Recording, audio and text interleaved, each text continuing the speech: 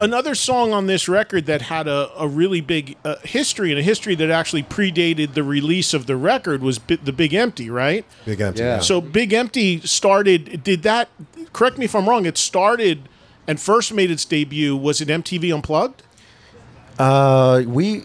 I think it was, for the MTV Unplugged, Yeah. you're right. Because we recorded that in 93. We actually did that along with Dancing Days for the Encomium soundtrack for the Zeppelin tribute. Oh, okay. So we recorded those both together at the record plant, didn't we? Yeah, in in Los 93. Angeles, yeah.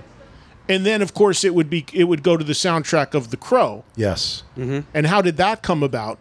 Well, we originally had a song that we wrote when we first got together back in the 80s, and we were going to use that song for the soundtrack, and it turned out that Brandon Lee died, and the name of the song we were going to use was Only Dying. Oh, wow. So then we thought that was not really an appropriate song, so Dean had the musical idea for Big Empty, so we went in that direction. And like I said, we went to the record plant in '93, and we did Dancing Days, and we did Big Empty. Wow, and then it obviously went on Purple as well. So Yes. that had quite a history there. Yes.